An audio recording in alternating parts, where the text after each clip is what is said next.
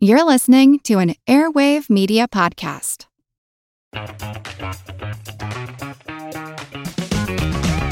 Hey there, I'm Dylan Lewis, one of the hosts of Motley Fool Money. Each weekday on Motley Fool Money, we talk through the business news you need to know and the stories moving stocks on Wall Street. On weekends, we dive into the industries shaping tomorrow and host the experts, authors, and executives that understand them. Tune in for insights, a long-term perspective on investing, and of course, stock ideas. Plenty of them. To quote a listener, it pays to listen. Check us out and subscribe wherever you listen to podcasts. It feels really good to be productive, but a lot of the time it's easier said than done, especially when you need to make time to learn about productivity so you can actually, be productive. But you can start your morning off right and be ready to get stuff done in just a few minutes with the Inc. Productivity Tip of the Day podcast. New episodes drop every weekday, so listen and subscribe to Inc. Productivity Tip of the Day wherever you get your podcasts. That's Inc. Productivity Tip of the Day wherever you get your podcasts. Hey everybody, I'm Jean Chatzky. Thanks so much for joining us today on Her Money. It has been a running joke, I guess, although whether or not it's funny or not, I can't quite decide. But it's been a running thing among my friends lately that we just can't focus. Over the last few months, we somehow seem to have lost our ability to hone in on a particular task or conversation or chore in the same way that we were able to do earlier in quarantine. We're just more distracted somehow. Now, is that due to spending way too much time scrolling social media in our PJs? Is it due to having zero routine or a different routine? Is it because of trying to manage remote school and work and cooking dinner and making a doctor's appointment and 1,000 other things all within the span of a single day during which we never leave the house? These are strange times, for sure. But I think many of us expected that the older that we got and the longer we were stuck at home like this, the better we would be able to focus, to manage stress, to fall asleep without thoughts racing through our minds.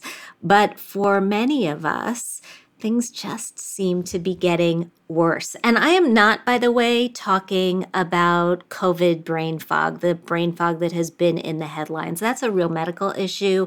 It's one that I know doctors will be focused on for many years to come, as they should be. I'm talking about what today's guest says many of us are suffering from. She calls it busy brain.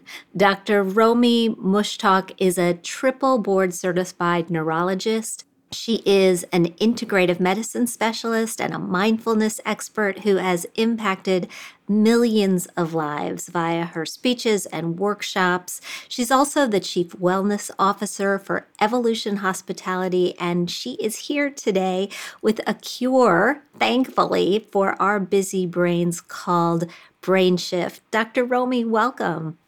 Oh my gosh, thank you so much, Jean. I am fangirling to be here with you and the entire Her Money community. Thank you. Oh, well, we are so excited to have you here. We're going to get to tactics, and I know you've got plenty of them. But before we do, I want to hear how you got your start. You entered neurology at a time when fewer than 5% of neurologists were women. And then you developed this very rare health issue that changed your course. Give us a little bit of your story. Yeah, Jean, thank you. I am the daughter of immigrants, and English is my second language. And I grew up with one success mantra in childhood. I don't know if any of your other listeners can relate to this. We have one daughter, and you will become a doctor.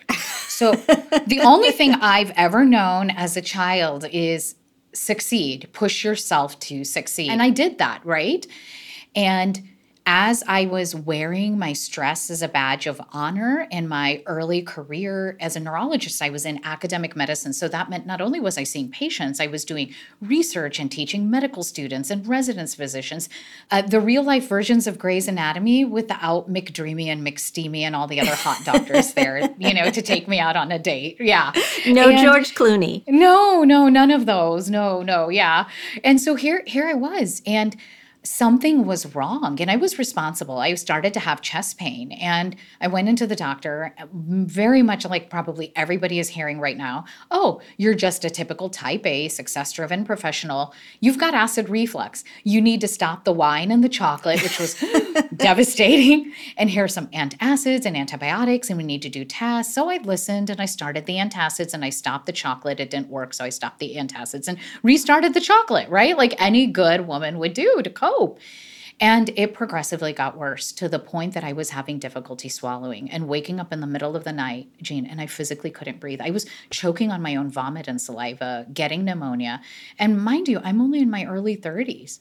And what we discovered at that time was I had been on that churn and burn stress cycle for so long that not only do I have this rare medical disorder, achalasia, which by the way is just typically discovered on autopsy in about 1% of Americans, but my stress was so bad that I had literally like burned the lining of my esophagus and stomach and upper intestine, and I had precancerous lesions. So I am sitting here with you today, having come about 10 years ago, being burned out and undergoing life-saving surgery. And so I'm here for a message for all the women and the men who listen in this community. Like, there has to be a different way. We can't burn and churn our ways through the changes in the pandemic. No, and I think even though many of us, and I think we probably have a good number of type A listeners to this show. I know we've got an audience of really smart, really successful women.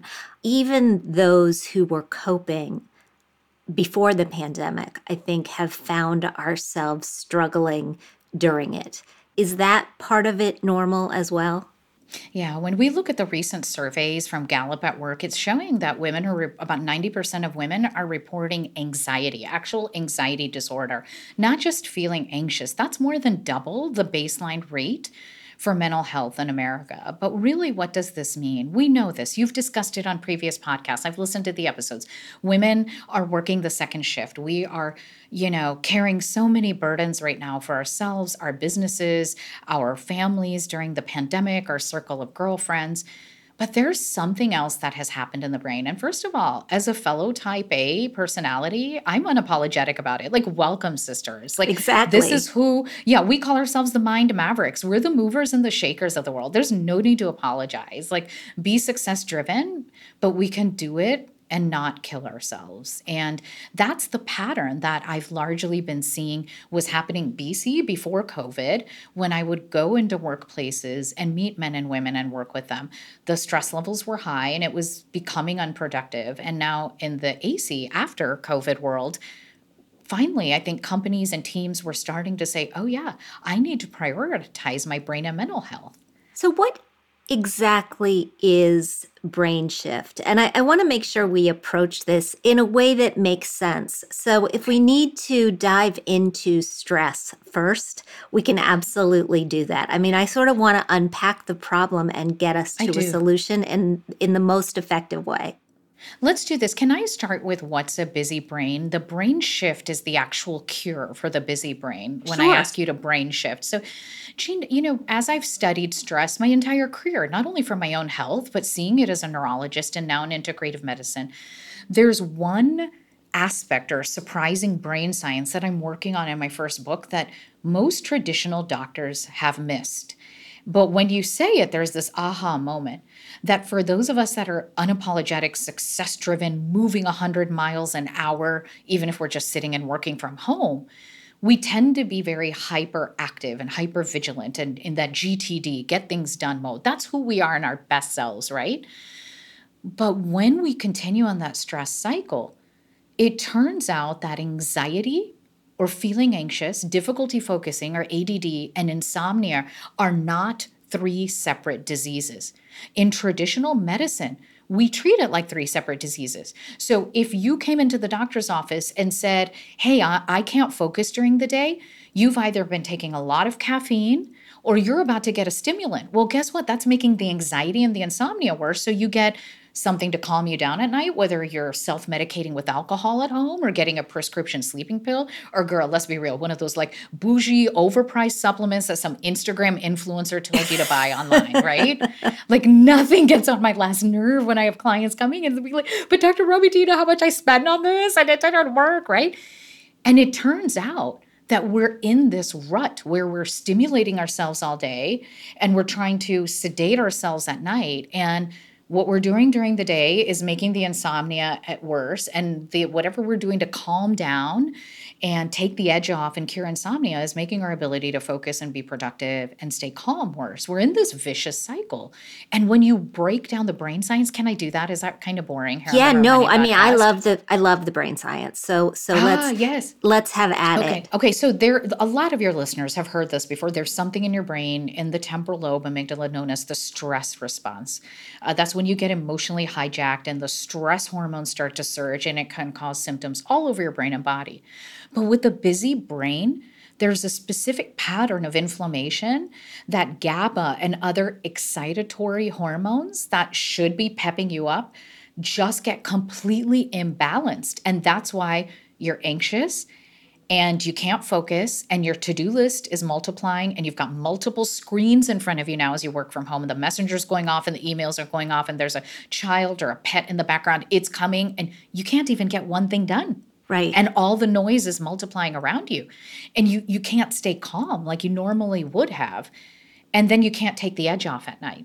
And you can't shut down the racing thoughts. And that's the spectrum known as the busy brain, that it's all one spectrum. And you can get to the root cause of it, which we'll get to a second, which is brain shift, and get all of that under control. I'm listening to you and I'm thinking, I've gone in COVID. And we'll just get really honest here. I've gone from COVID from the point where I would have my last cup of coffee at about 10 o'clock in the morning to 12 o'clock to 2 o'clock. And then from the point where one glass of wine would be completely enough, always, to the point where it's just not. You know, it's so much harder to stay pepped up and it's so much harder to wind down. And then I've started this crazy thing where in order to sleep at night, not that this show is all about me, but let's just make it about me for a second. No, I plug my audiobook into my brain and that having that activity actually puts me to sleep. Okay, I get it. And Jean, thank you for your honesty. And I know so many people are sighing a breath of relief going, oh my God, you're not alone. And that's why I shared my story at the top of the podcast. Like, I'm not here because I'm the smartest woman you could bring onto the podcast. I'm here because it started out 10 years ago where you were, and I kept burning and churning to the point that I got burnt out. And those same elders in my family that were like, we have one daughter, you should become a doctor. We're all of a sudden saying, what happened to our Romy? It's like the lights are on and nobody is home. And that's where we head. We've all been there, Jean. I am too. And by the way, I made a promise not to drink in quarantine, even during happy hours. But can I tell you what substituted alcohol for me early on when I knew I was going into busy brain? The same thing I'm researching, comfort carbs. It's a magic trick how quickly those boxes of gluten-free Girl Scout cookies disappear. I didn't even know they made gluten-free Girl Scout cookies. I guess that, the regular cookies, the Oreos disappear in my house. Yes, yeah. Okay, see, and so whether it's alcohol, it's some form of sugar we're using to numb ourselves at night. With alcohol has that additive sedative effect, right? So we're all in this together. But here's another thing. I mean, for those of the listeners that have children at home, you may find that the only quiet time to get back to work and answer those emails, because now you have no more Zoom work meetings to attend and your children, thankfully don't have to do virtual schooling anymore. We're working, putting our productive hours late at night rather than calming down. I mean, this is our new reality. And this is what's a busy brain. But I'm here to say, sister, your brain is not a bulletin board. You just can't keep throwing stuff at it. Like, your brain needs boundaries. Let's talk about. Hey, you guys, it's Jean. I want to tell you about another podcast I think you'll love because I love it. Freakonomics Radio. Every week, host and best-selling author Stephen Dubner dives into the hidden side of business and economics and so much more. He interviews CEOs, historians, even Nobel laureates to explore all kinds of topics like whether AI has a sense of humor and whether two CEOs are better than one. If you are curious like me and just looking to better understand the world around you, you will find it on Freakonomics Radio. Listen wherever you get your podcasts. Want to learn how you can make smarter decisions with your money? Well, I've got the podcast for you. I'm Sean Piles, and I host NerdWallet's Smart Money Podcast. On our show, we help listeners like you make the most of your finances.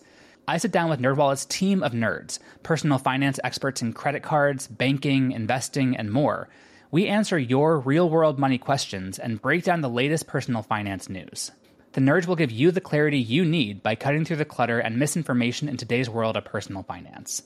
We don't promote get-rich-quick schemes or hype unrealistic side hustles. Instead, we offer practical knowledge that you can apply in your everyday life. You'll learn about strategies to help you build your wealth, invest wisely, shop for financial products, and plan for major life events. And you'll walk away with the confidence you need to ensure that your money is always working as hard as you are. So turn to the nerds to answer your real-world money questions and get insights that can help you make the smartest financial decisions for your life. Listen to NerdWallet's Smart Money Podcast wherever you get your podcasts. About that. So, Dr. Romy, let's get into how do we break this cycle? I mean, you said you gave up alcohol during COVID. Is that what we need to do?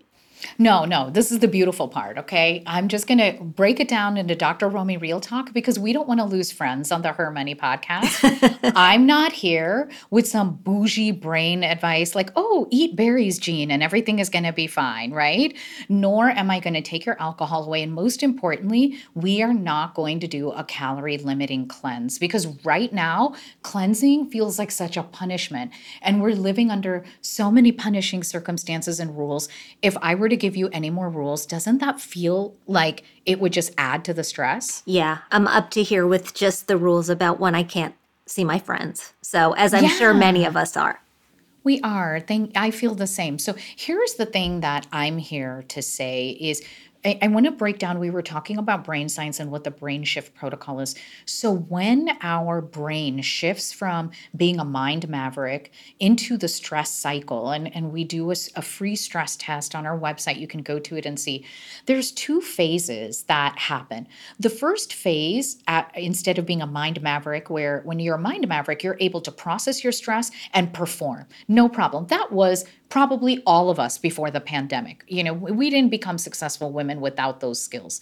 Now, all of a sudden, the early phase is what I call brain drain. You take the test and you score between a 30 and a 40. It means, hey, the usual things that you and I would do, like yoga at home or exercise or walking around the block or sleeping 8 hours, isn't really making us energetic anymore. And like Jean, you said earlier, we find we need caffeine or a pick-me-up later and later in the day to keep going. That's the brain drain phase. And if you're there, it's really easy to climb back, and we've got a ton of resources for you and free on our website, but we'll talk about that. But here's the thing where we're finding when we did, like Eugene, we're working with so many companies, including Fidelity, and we were finding that 90% of the teams were above a 40, which is the brain strain. Your brain is straining to keep your brain and body functioning. And we need to get down to the root cause of it. And that's where brain shift came along. I want to know, what's the problem? Is it with your sleep, your hormones, H, I, inflammatory markers like vitamin D, F, fuel, the way you're fueling yourself, or T, technology, right? That we're scrolling and trolling on Instagram too late at night. Or nowadays it's Clubhouse. Have you gotten on Clubhouse? Oh my goodness, yet, not yet. I know I have to, okay. but not yet. Yes. It is. It's another scrolling, trolling, listening kind of, social media app that so many of us have gotten into. And that's what happens. I want to break it down because if you're like, Dr. Romy, what can I do? I've tried everything. I want you to know that there's an imbalance and it's somewhere in your sleep, your hormones, inflammatory markers, especially vitamin D3, how you're fueling yourself, or technology. And this podcast isn't long enough to go into all of them. So I thought I would just break down one place to start. Does that sound okay, That sounds perfect. Jean? Yeah, it's called the 3:30 method. That in your busy life, could you give me 3 minutes a day and 30 minutes before bedtime. What do you think? Could we both do that together, Jean? We'll do that. Yeah. We can absolutely do that. Yeah, so here's the 3-minute breaks during the day. We all have what ability to section off our days. I know it feels like everything is bleeding into each other. You're running a load of laundry, maybe keeping an eye on children or caregiving for elderly while doing your job. But if I actually asked you to look at your schedule, could you say, well, this is the time I'm going to help my children. This is the time I'm doing meal prep. This is the time I'm doing a chore or working. And in between any one of those places, I need you to take a 3-minute break and step away from it all. 3 minutes to step away from it all. And I'm going to lead you, if you're listening to this podcast right now, in one of my favorite ways to reset the brain. It's called the Take Two meditation. Would you like to do it with me? I would love do to. that? Okay, so this is going to be hard because we're recording a podcast, but we're both going to practice this together.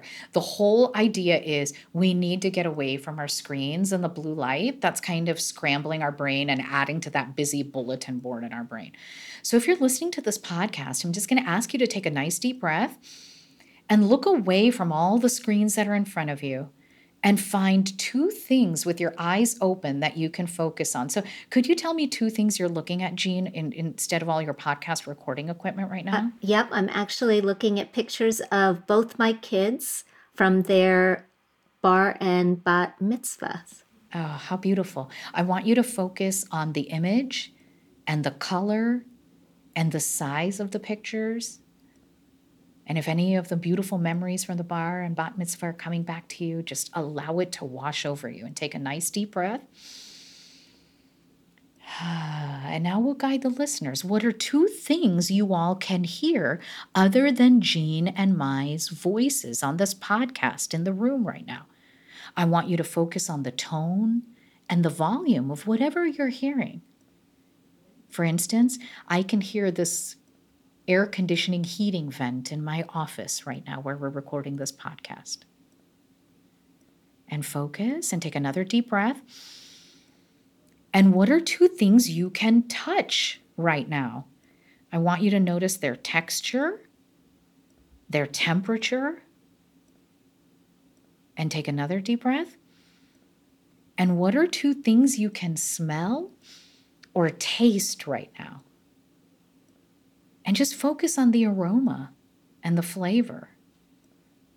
And take another deep breath. Good. And now just come back to the rest of this podcast episode and welcome back.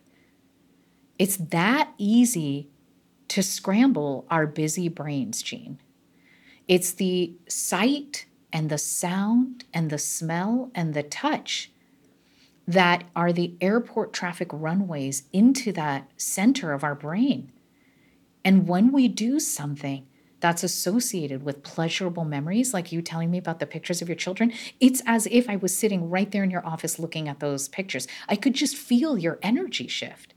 So when we do this at 3 different junctures during the day, we just step away for 2 minutes. We go somewhere else. I say 3 minutes to scramble your brain. And here's a secret. If anxiety levels are high, sometimes you're like, girl, I tried that breathing stuff. I downloaded an app. It doesn't work. Dr. Romy, what do I do? What do we do for people like that? We call it a Romy rake the leaves moment. I live in Orlando, Florida, and in downtown, and there's these oak trees. So there are beautiful leaves falling off the tree year round. I know many people may be listening to this podcast and there's snow outside to shovel. The idea is it's the same concept of what's something you can see, touch, taste, or smell, but do a physical activity to calm down the anxiety levels. So raking the leaves for just 3 minutes, organizing a spice drawer. And here's one of my favorite ones based in yoga is do a forward fold with your eyes open. So you literally are looking at your room upside down, a shift in perspective and breathing. You're scrambling your senses so that they do a quick reset and your brain calms down. It's that simple. It sounds crazy, doesn't it? But this is the whole science behind these micro habits and brain shift is one little brain shift can create an entire shift in perspective for your brain. And I'm actually feeling calmer than I was feeling before we were doing that exercise. So that's a good first sign. What's the 30 minutes at the end of the day? All right. You kind of hinted at it already. This is where we may lose some friends, but bear with me. I'm going to ask you to divorce your digital devices 30 minutes before bedtime. It's more important today than ever. And just to show the studies is two things. One, we did this when we were still meeting in person at Evolution Hospitality, where I'm chief wellness officer. This remind you, this is a company that manages hotels. So hotels are open 24 hours a day, 7 days a week on all holidays. And yet we told every leader, no digital devices 30 to 60 minutes before bedtime. We measured stress scores before and after for 21 days. And Jean, the results were amazing. Like literally an average of a 60 percentage point drop in stress scores.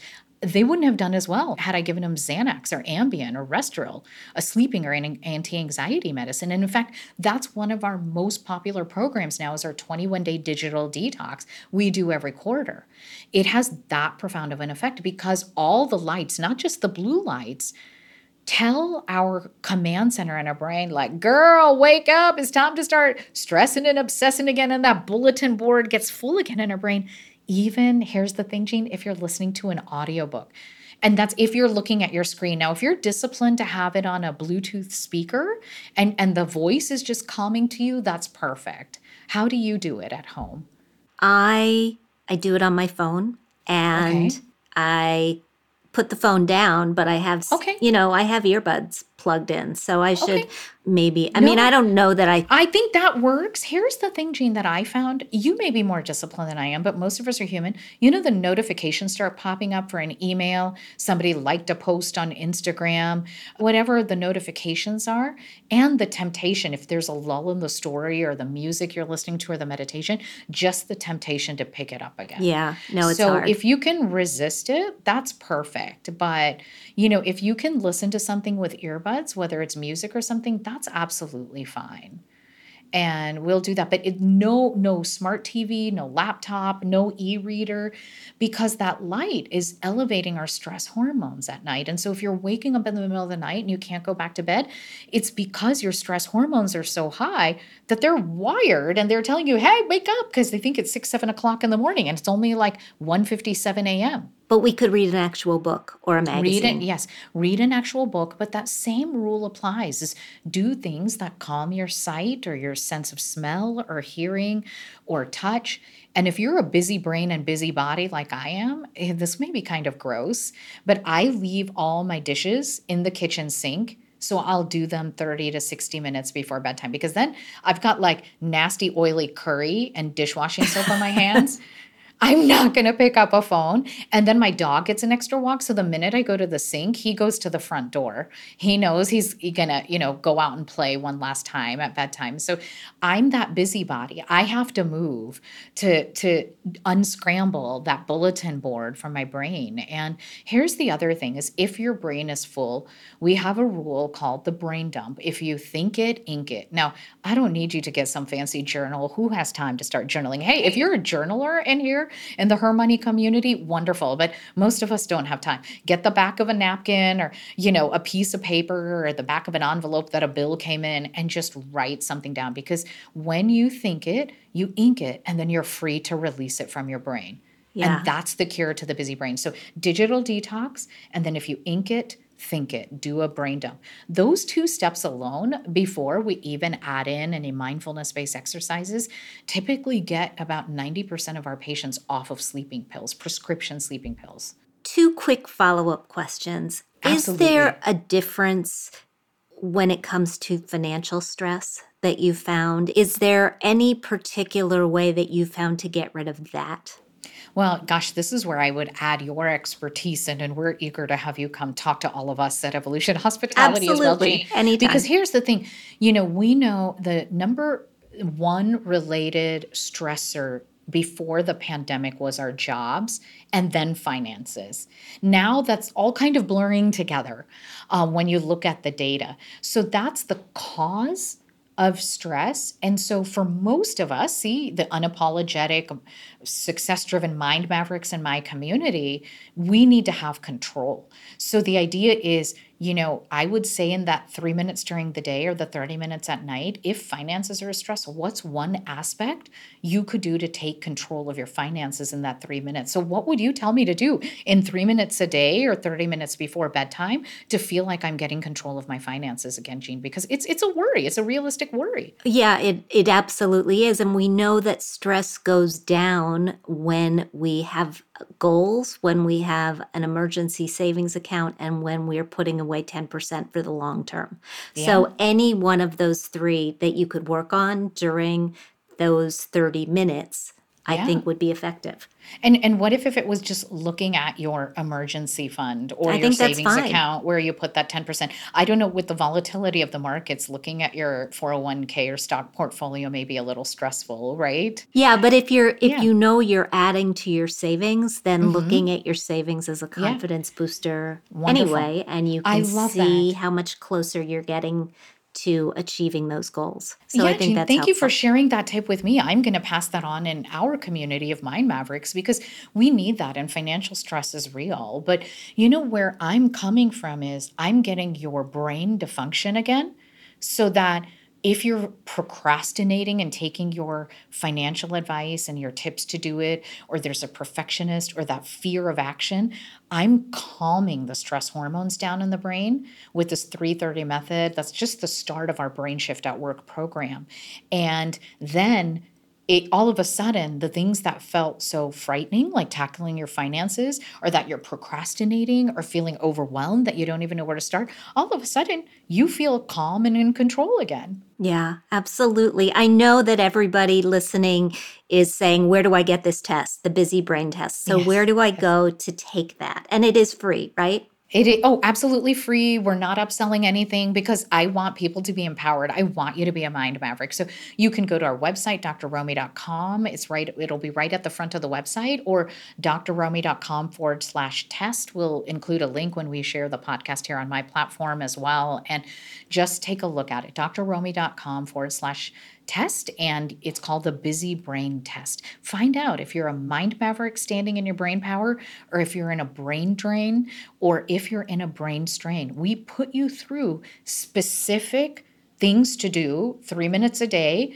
30 minutes at night. And on averaging, we found with the clients we were working with last year virtually that they saw a 25% improvement in their stress scores in just 7 days. That's amazing. All right, I'm on it. I'm going to take it, and I Awesome will sauce. let you know. I'll let you know how I did. Dr. Romy, thank you so much for doing this with us today. Oh, thank you. I want every woman listening to stand in her brain power. Sisters, you are all mind mavericks. We are going to come out on the other side of this, standing in our brain power. That sounds good to me. I've loved this conversation. I hope we can do it again soon.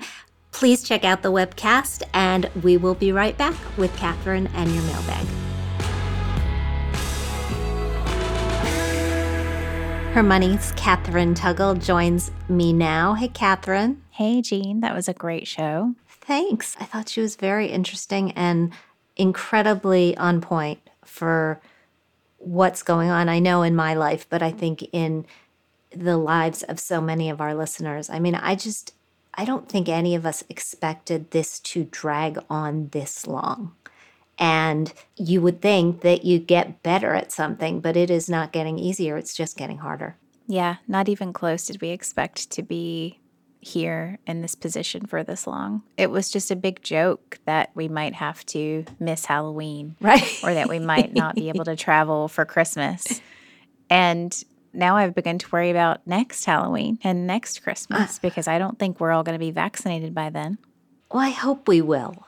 I hope we'll be vaccinated by the end of summer. I think we will. I've been listening to Dr. Fauci. I think that the trend lines are moving in the right direction, and I hope that the warm weather allows them to accelerate when we get to warm weather in the rest of the country.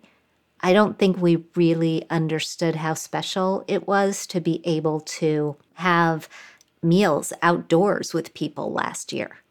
You know, how much of a luxury that was, but with 2 feet of snow on the ground, it's just not possible right now. But I hope that by the end of summer, we can move back into some semblance of normalcy. I read a story that made me feel good in the New York Times today. I think it was the New York Times. It may have been CNN, but it was about Andrew Cuomo, governor of New York, and how he is making plans to bring back Broadway by mandating that everybody get a test before they go, and has teed up the idea that you can have weddings if everybody gets a test before they go, and that there have been events that have worked like that.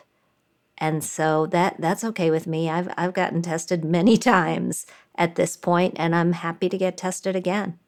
Yeah, I have also been tested many times. I had a girls' weekend away in October where we all got tested, and we have another one coming up at the end of this month, and we're all going to get tested. And, it makes everybody feel more relaxed. And I haven't met anyone yet at any of these gatherings who has a problem with doing it. No. And I think if people have a problem with doing it, they can just not go.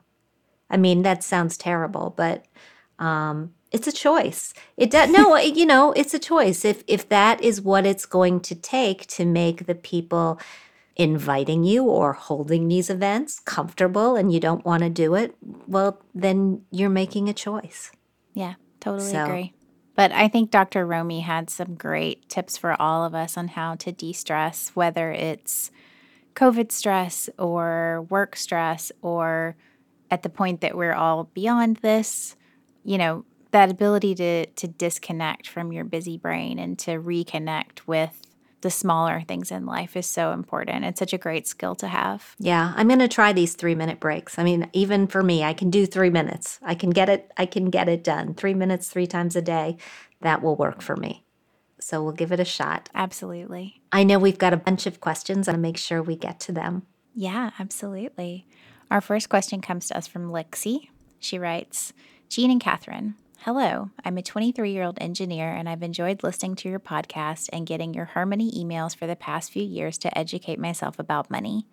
I'm in my first year out of college, woohoo, 2020 grad, and have been employed for about 6 months now with an annual salary of $70,000. I was wondering what I should do with my savings. I've maxed out my Roth IRA since I was 19 through internships, and I've already done so for 2021. Similarly, I invest 10% toward my employer Roth 403b and another 10% toward my employer 403b, which my employer also contributes 10% to. I've begun paying my student loan debt of $10,000, which I plan on paying off over the course of the next year or so. I have current saving goals of post-COVID travels, a wedding, a honeymoon, and a house. I'm struggling with how best to save my money, especially for the wedding and the house. Specifically, I see myself getting married within the next 5 years and a house maybe within the next 10. My boyfriend earns $50,000 annually. I have $3,000 in a 5-year CD that I started last year, as well as $5,000 in my Vanguard investing account, which are invested funds. I have $10,000 in savings. Although these numbers aren't necessarily high yet, as I'm still building up my finances, I want them to get working for me in the best way possible. Should I be doing any adjustments to my retirement allocations? Thank you so much for any insight you can offer, as well as all of the guidance and confidence you've given me through your work. First of all, Lexi, and I know, Catherine, you are feeling the same way. Wow. I mean, just wow. And let me point out a couple of things about this letter to everybody who's listening. First year out of college, annual salary of $70,000. She works as an engineer. For anybody who's thinking about a STEM career, I mean, this is it. These are the numbers. This is the argument. Of course, we want you to enjoy it. Of course, we want you to be interested in and happy with what you're doing. But the earning potential is there, and it's very, very clear that they not only need women in these fields, they really want women in these fields. So if you're looking for a smooth and clear career path, Lexi is just pointing the way. Second thing, you are supercharging your retirement savings. I mean, we often talk on this show about how if you can get to the point where you are putting away 15% of whatever it is you're earning from the time you start working until the time you stop working, you will secure your retirement. You will have enough to make sure that the money lasts a good 30 years and enables you to live comfortably on a salary that will cover a decent chunk of your pre-retirement earnings. You're putting away 30% and you're just a year out of school. That is phenomenal. I like the way that you are diversifying, that you're putting some money into Roth holdings and some money into traditional holdings. That just gives you a nice way of being able to pull out of both pools of money as you get down the road. Plus, Roth flexibility is nice to have. It's nice to have when you are buying your first house. It's nice to have should you ever want to go back to school. It's nice to have should you ever need money for something that comes along unexpectedly, because you can get at the contributions without penalty. So I like that as well. As far as addressing your specific questions, so allocating your retirement assets, you didn't say anything about how the money is invested. I assume that the vast majority of it is invested fairly aggressively, that you've got a good 80 to 90% of it in stocks. That's where it should be. Yes, the markets are absolutely going to go up and down. No question. Between the time that you retire and the time we're at right now, you will see the market roller coaster. You will see it rise big and you will see it fall big, and you will see it do it again and do it again and do it again. But historically, what we know is that over time, the markets go up. The trend line is up. And so as you look to your future, you want to have most of your money in stocks. As for those other goals, the wedding, the house, I don't have a huge amount of difficulty with you keeping that money in fairly safe havens. Could you invest the money for your down payment 10 years from now? Yeah, you could. 10 years is a long time. It's a long enough time to have a stock market time horizon. But you could also not. You could also put the money into CDs. You could put the money into high interest rate savings accounts. And you could do so knowing that you have covered your bases in other ways. Or you could split the difference. You could look at bonds. You could look at other investments that are not quite as risky as stocks, or you could look at something that mixes the two, like a balanced fund. I say this because the time frame that you're putting on your goals has a little bit of a wishy-washy feel to it, that you see yourself getting married maybe within the next 5 years and a house maybe within the next 10.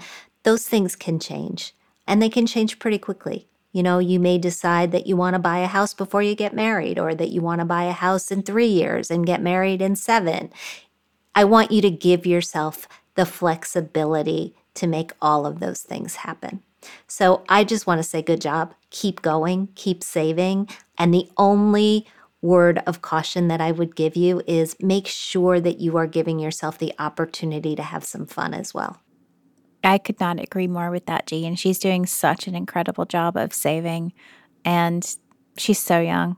It's so funny reading this letter. I was just laughing to myself, thinking how pleased I was at 23 with like my 3% contribution to my 401k. I know. So she's killing it. But then again, we know that you were a journalist and not an engineer, and so you weren't making that much money, and neither was I. Yes, this is true. We do the best we can. 100%.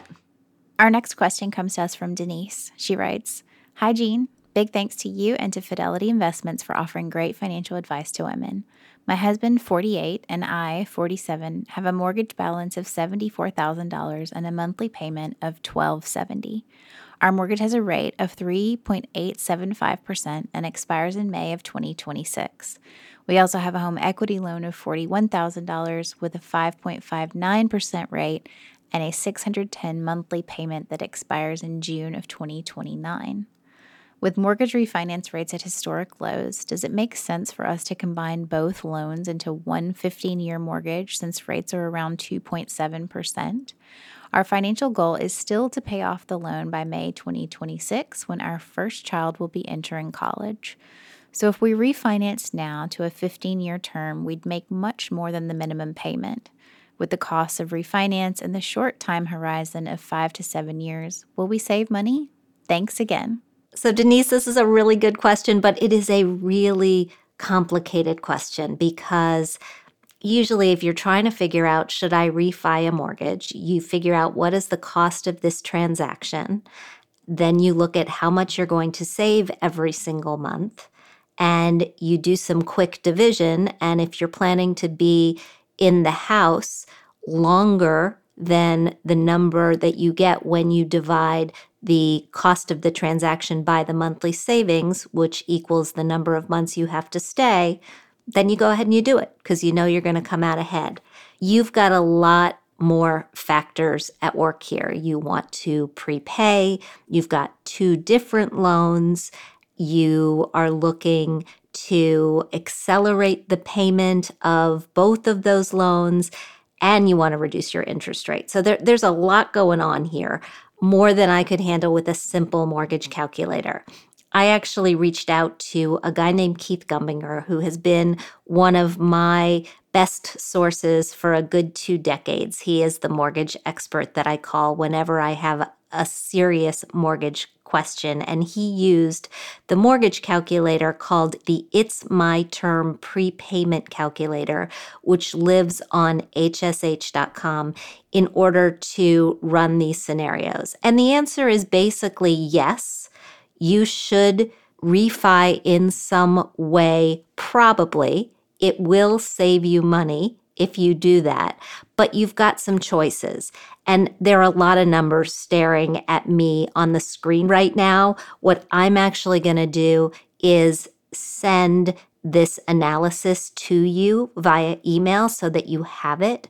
But I also just want everybody else here to know the different ways that you can look at this in order to save some money. So if you go ahead and you roll these loans together and you refinance them at 2.75, you're absolutely going to save yourself money in interest over the long term. You'll end up paying a little bit more in total monthly payments because you're trying to get out of that home equity loan, which is scheduled to last until 2029 by 2026, but not a whole lot more per month, just a couple $100, and it's going to save you a good $18,000 overall. So that is something to consider. There is a cost to this transaction, probably about $2,500 in closing costs. There's also a hassle factor to doing it this way because it's not super easy to refi a loan, as anybody who has ever refinanced a mortgage before knows. It's just, there comes to a point where you're just like, oh, can this close already? So that is one way to go. And yes, you would save yourself the most money by doing it that way. The second way to do this is to not take a 15-year loan, but actually to look for a local lender, a credit union, or a local bank who offers you a 10-year term. You may save a little bit more this way because the interest rate on a 10-year might be even lower than on a 15. The rub is that your monthly payment will actually be higher and it'll be required to be higher, but it won't be as high as you're planning to prepay in the long run. So I don't really see that as much of a downside. It's just if you get yourself into a financial squeeze and you have to scale back on those prepayments, you are going to have a required monthly payment that is higher to begin with. So that's just something else to take into consideration. The third way to go about this is to not refinance at all. Your first mortgage has just a few years remaining on it, and you only have a little bit in interest left to pay. So by refinancing that loan, even at a lower rate, you're not going to save that much money. Plus, you're already comfortable with the end date of that loan. Instead, what you do is you just prepay the home equity loan. And in order to hit your time goal of getting out of that loan by 2026, you'd need to prepay that loan by about $335, $340 a month. That is going to see you save a little over $5,000 in interest without having to refi, without having to consolidate. Yes, it does mean that your total monthly payments will be higher than if you refi and prepay, but it does have the advantage of not needing to go through the refi process at all. So I hope that that makes sense. And I think that one of these three solutions should work for you. But again, I'm going to send it to you via email so that you can look at them, you can mull them over, and you can talk about them with your husband. But thanks for the question. Wow, Jean, that was such a deep dive. I was not expecting that answer. You know, I got to say, I wasn't expecting it either. I was sort of expecting when I got the answer back from Keith, it would be like, yeah, just do this. But he's right. Like refinancing, because I've done it, it's a total hassle. It's not fun. And if you're feeling, as Dr. Romy was talking about, that you already have enough on your plate, you may want to just say, thanks, but no thanks. Save yourself some of the money, not all of the money, and know that you have still made a pretty substantial difference in your financial life, right? It comes down to the point where it's your time, it's the hassle, and it's what you have the stomach for right now. Such a great point, Jean. Our last question is from Stephanie. She writes, when is enough enough? I'm a 65-year-old physician who retired from a busy practice a year ago. Now I'm working part-time because I love my profession, making $140,000 a year. I plan to work until 70 as long as my health holds. I saved a lot over the last 10 years since my divorce. I also had an employer-sponsored retirement program, which has left me very comfortable. I estimated 10 years ago that I would retire at 65 with $1 million. However, with an inheritance and my savings, I have $2.3 million in assets, including one rental property. Even more importantly, I have a defined benefit pension plan, so my pension plus Social Security at age 66 will be $126,000 a year, and at age 70 it will be $188,000 a year. With my savings and an inheritance, I have more than exceeded my expectations. I'm a simple gal. Some of my favorite clothes come from the Goodwill. My only debt is a $400,000 mortgage for my second home, which I pay from the rental on my first home. How do you know when you have enough for your retirement needs? I've begun to give my excess money away. I've gifted money to my kids to prompt them to start retirement savings accounts. I have endowed a scholarship for first-generation college students interested in health sciences. There are people in my life who are expressing concern about my giving money away. However, with my pension and Social Security, I feel that I can return to my goal of $1 million plus my house and be secure. Am I wrong? Finally, do you have any resources on deacquisition or charitable giving? Thank you so much. Stephanie, this is such a good question. I feel like I'm a broken record today. This is such a good question. This is such a good question. This is why I love our listeners. This is why I love our community, because you don't just write when is enough and leave it at that. You tell me about your lives and you tell me about your challenges and you give me some insight into why you're thinking the way that you're thinking. And that makes me just love my job and love all of you so much. In reading this, Stephanie, there's one thing that I think is missing. You say you got divorced. You didn't say if you are single at this point, and you didn't mention long-term care insurance. I'm a little bit worried about your long-term care needs. The pension and Social Security, could they fund the cost of your long-term care? If you had no other money, they might be able to. They might be able to. That plus the sale of a house, could it fund your long-term care needs? Probably. I just would like you to look into that. I'd like you to, as what sounds like a single woman, I just want to make sure that you have the ability to be taken care of in the way that you're comfortable, that should the time come where you need physical care, if you want to receive it in your home, I want you to have the resources to get it in your home. If you want to move into a continuing care community, I want you to feel like you have the resources to do that. So if you've never had the conversation, I'm not saying that you absolutely have to buy it, because after you look at it, after you look at what the policies offer as a physician, you better than anyone knows what it means not to be able to accomplish the activities of daily living that are the benchmark for when these policies kick in. But I would like to see you just have this conversation. And then I'd like to see you, yes, come up with a plan for giving this money away.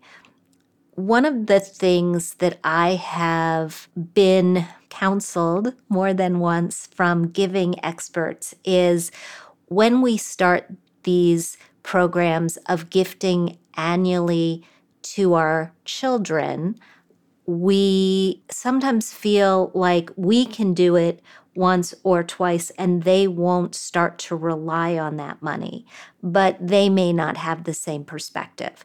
And so if you are going to start annually gifting, I just want to make sure that you're being very clear about what the expectations are, both on your side of the table and on their side of the table. When it comes to deacquisition, when it comes to charitable giving overall, I've been very impressed actually with the resources at Fidelity. And I'm not here, by the way, to sell you on them, but I opened a donor advised fund with Fidelity a couple of years ago and have started exploring grant making. It's allowed me to think about ways to bring my children into the process of having a donor advised fund in the family and grow their giving aspirations as well as my own. And so I would encourage you to look there. I also think you should go back to one of our earlier podcasts. We had a guest named Dr. Katerina Rosketa. She runs the Center for High Impact Philanthropy at the University of Pennsylvania. They are always publishing lots of really good resources, so I think you should look there as well. And I'm going to keep my eye out for other resources that I can send your way. I think that it's a very nice problem to have. We don't get the question, how much is enough, often enough. I think you are the best judge of what is enough for you, but I do just want to make sure that you have enough should you live the next 40 years to be able to do it in comfort and in good health.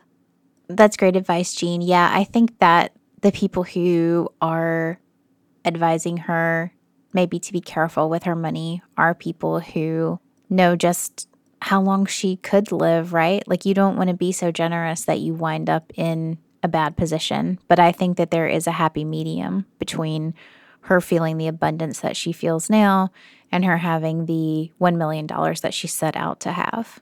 And the $1 million that she set out to have is not worth $1 million in 20 years. We know that inflation erodes the purchasing power of our money. And so if it's not invested for growth, at least for some growth, then you have to be careful about running out. Yeah, absolutely. Thank you so much for your great advice. Oh, thank you for teeing up the questions, as always. In today's Thrive, let's talk about improving your credit score so that you can secure the home of your dreams. We have all heard the buzz about the low mortgage rates out there right now. Rates for a 30-year fixed mortgage stood at about 2.6% this week, and those great deals, coupled with more city dwellers migrating to suburbia, have driven home sales to their highest pace since 2006. But of course, to capitalize on these rates, you have to qualify for them, which means having a good, if not great, credit score. So what do? if your credit isn't good enough to get you the rate you want right now. There are a few action steps that you can take to increase your score so that at the same time you're adding more savings to put towards your down payment, you can be building up that score to secure the best rate. We've got a full rundown at hermoney.com this week, but there are a few tips to get you started. First, start by paying your bills on time every time. It's an important factor, the most important factor in improving your credit score. Next, look to lower the amount of credit card debt you're carrying and limit your spending. Avoid making any big purchases between now and the time you apply. You want to keep your credit utilization ratio, which shows how much of your available credit you're actually using, at 10% or less to really improve your score. Also, if possible, avoid any new credit inquiries while trying to improve your score. These happen whenever you apply for new credit, and they can knock 2 to 5 points off your score. Lastly, don't close old credit cards. As long as a card is in good standing, having an additional one, even if you're not using it, doesn't really hurt you and technically can help you by adding to your available credit. So how long will it take to see a bump in your score?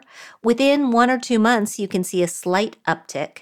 And at the end of 6 months to a year, a serious improvement. And don't forget, applying for a home is something to be celebrated. Improving your credit score is a marathon rather than a sprint. But with the right hard work, you'll get there. Thanks so much for joining me today on Her Money. Thanks to Dr. Romy for joining us to help us all think about a brain shift of our own. I know I'm going to start thinking about my busy brain a little bit differently. If you like what you hear, we hope you'll subscribe to our show at Apple Podcasts. Also, while you're there, leave us a review. We really do love hearing what you think. We'd like to thank our sponsor, Fidelity. We record this podcast out of CDM Sound Studios. Our music is provided by Video Helper, and our show comes to you through Megaphone. Thanks so much for joining us, and we'll talk soon.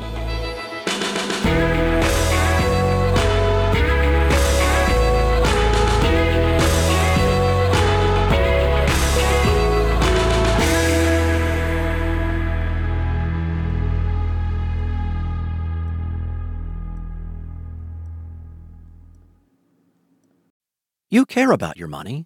Of course you do. So why aren't you listening to SoFi Daily? This podcast will keep you updated on the latest news in the stock market and how it could impact your financial life. Stay on top of what's happening. Listen to SoFi Daily wherever you get your podcasts. That's SoFi Daily wherever you get your podcasts.